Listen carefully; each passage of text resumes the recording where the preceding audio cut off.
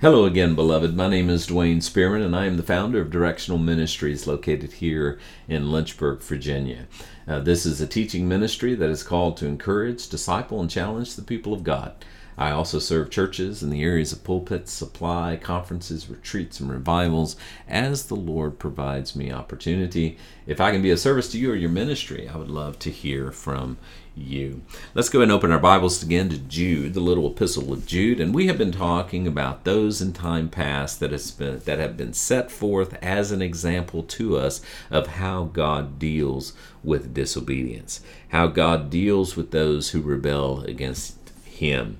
And in verse number 5, he says, I will therefore put you in remembrance, though you once knew this, how that God saved the children of Israel out of the land of Egypt and afterward had to destroy them that believed not.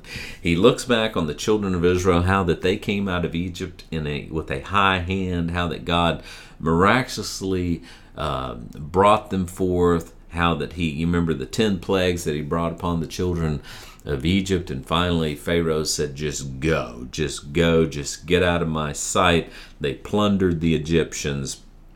They came to the Red Sea, parted the Red Sea, destroyed the Egyptian army that followed them in their chariots, and they come onto the other side, and immediately, they're singing the song of Moses, how God delivered them, but it doesn't take many days until they begin to question, they begin to doubt God.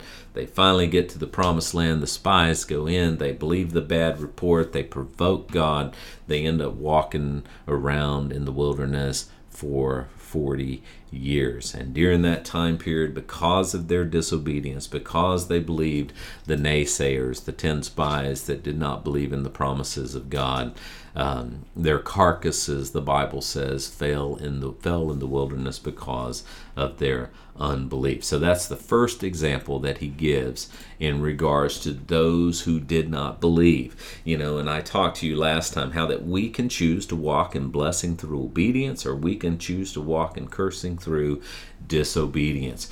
In the Old Testament, in the book of Deuteronomy, in verse number 28, the Lord told the children of Israel, he said, and it shall come to pass, as if thou shalt hearken diligently unto the voice of the Lord thy God, if you observe and if you do all of his commandments, which I command thee this day, that the Lord thy God will set thee high above all the nations of the earth. And he goes on, and all these blessings shall come on thee. They will overtake thee. In other words, you can't run fast enough to get away from them, if only you will hearken unto the voice of the Lord thy God. He tells them, I'll bless you, man. I'll give you so much blessing, you can't outrun the blessing if you'll just diligently obey the words that I speak unto you today. But then he turns the corner in verse 15 of Deuteronomy 28 and says, But it shall come to pass, if thou wilt not hearken unto all of his commandments and his statutes, which I command thee this day, that all these curses shall come upon thee and overtake thee. In other words, you can run as fast as you want. You're not going to get away with it. The curses of God are going to overtake you. And everything that you put your hands on, the fruit of your womb, everything that your fingers, your hand touches, the Lord says, I will bring cursing upon you. God does not reward disobedience, my friend. And it doesn't matter what a man says to you. If you're walking out of the will of God, you're going to deal with the consequences of your sin. God forgives the sin, but we have to live with the consequences. And then he gives the example of the angels. Look with me in verse number 6. And the angels which kept not their first estate, but left their own habitation, he hath reserved in everlasting chains under darkness unto the judgment of the great day. Now bear in mind, he started this out with, I want to put you in remembrance, though ye once knew this. He's not telling these guys anything they do not know. They had the books of Moses, they had the law, they had the prophets, they had all of those things. He's saying, I'm not telling you anything you have not already heard before. But God, how he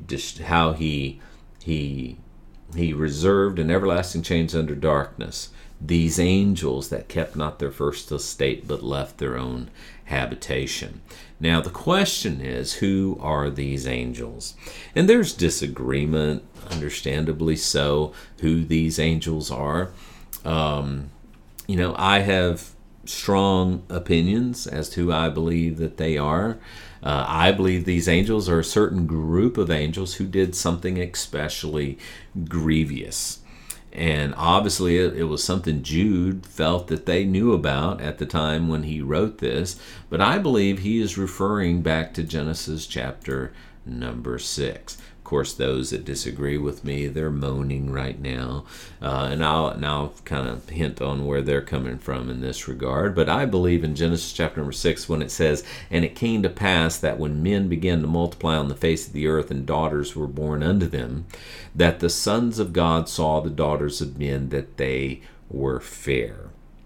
Now, when it talks about these sons of God, it is not referring to human beings. It is referring to angels, these sons of God. Matter of fact, over in the book of Job, I'm going to go off the cuff here. In Job chapter number 1, there's a story in Job chapter 1 and verse number 6. "Now there was a day when the sons of God came and presented themselves before the Lord, and Satan came also among them." Now, obviously, he is not talking about human beings that are walking on earth. He is referring to some type of, celestial beings that Satan himself was among them. He's obviously referring to angels in this conversation, in this story, this narrative, if you will, in the book of Job. So, Genesis chapter 6, when it says that the sons of God saw the daughters of men that they were fair, that they took them wives, all of which they chose. He is referring to celestial creatures, angelic, who decided to look upon the daughters of men, terrestrial, human beings, and took them wives, all of which they chose. And the Lord said, "My spirit shall not always strive with man, but that he is also flesh, yet his days shall be 120 years. There were giants in the earth in those days, and also after that, when the sons of God came into the daughters of men, and they bare them children, and some became mighty men, which were of old, men of renown." Now again, I believe these are referring to angels. Now some people will say, no, this is the godly line of Seth. Cain killed Abel, and then the third-born child was Seth, and Seth's descendants was the promise that the Messiah would eventually come, and that he, if you will, unequally yoked relationship, married outside the holy or godly line of Seth, and as a result, giants were born unto them. Well, I mean, I hear what they're saying, but I just don't think because a believer marries an unbeliever, they're going to have giant offspring. Because if that was the case, then I know a lot of couples that should have gargantuan children, and they do not. I just don't think that's what that's referring to. This is a very unnatural relationship between angelic beings and human women, and as a result, giants were born unto them. So yes, the giants that we see in the Old Testament, the sons of Anak and Goliath, these were the descendants of these ungodly, unholy relationships. So again, I think this is exactly what Jude is referring to. In other words, these people disobeyed, and as a result, they lost their first estate. How did they lose their first estate? They were cast down out of heaven. They are reserved in everlasting chains under darkness until the judgment of the great day because of what they did. These were spoken of in 2 Peter chapter 2 and verse number 4, which we alluded to in one of our previous studies. 2 Peter chapter 2, verse number 4, for if God spared not the angels that sinned, so these angels sinned, but cast them down to hell, and delivered them into chains of darkness to be reserved unto judgment. So whatever group of angels these were, they sinned, and as a result they were cast down, and they are reserved until the day of judgment. Now, I believe that that day of judgment that he is referring to can be found in Revelation chapter number 9. Because in Revelation chapter number 9, we see that, and the fifth angel sounded, and I saw a star falling from heaven to the earth, and to him, this is the devil, was given the key of the bottomless pit. This is that darkness, this everlasting darkness, and smoke rose out of that pit as the smoke of a great furnace, and the sun and the air were darkened by reason of the smoke of the pit, and there came out smoke out of the smoke locusts, demons upon the earth, and unto them was given power as the scorpions of the earth had power. I believe that these are the angels.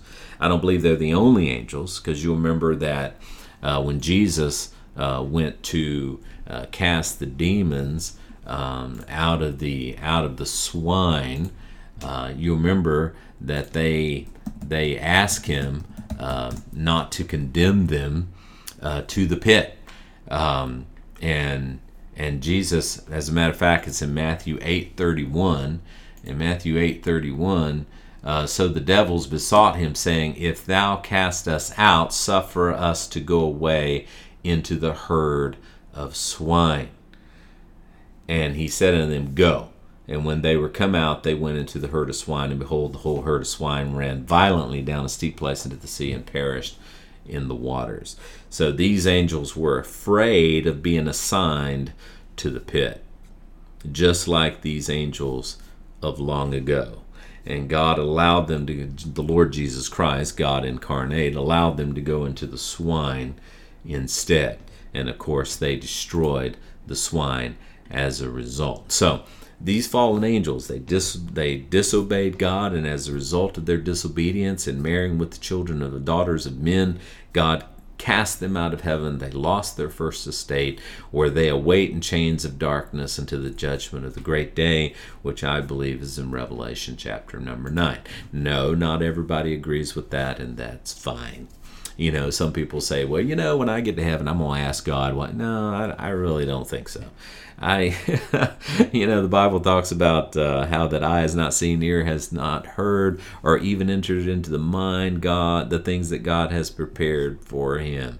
I don't think that's going to be on our hearts and minds when we get into the presence of God, about whether or not we understood correctly who the sons of God were in Jude and the book of Peter in Genesis chapter 6. So that's the second example that he gives, and then he gives a third example when he talks about Sodom and Gomorrah. And we'll talk about that next time. God bless you. Remember, God loves you, wants the best for you. He's working all things out for your good.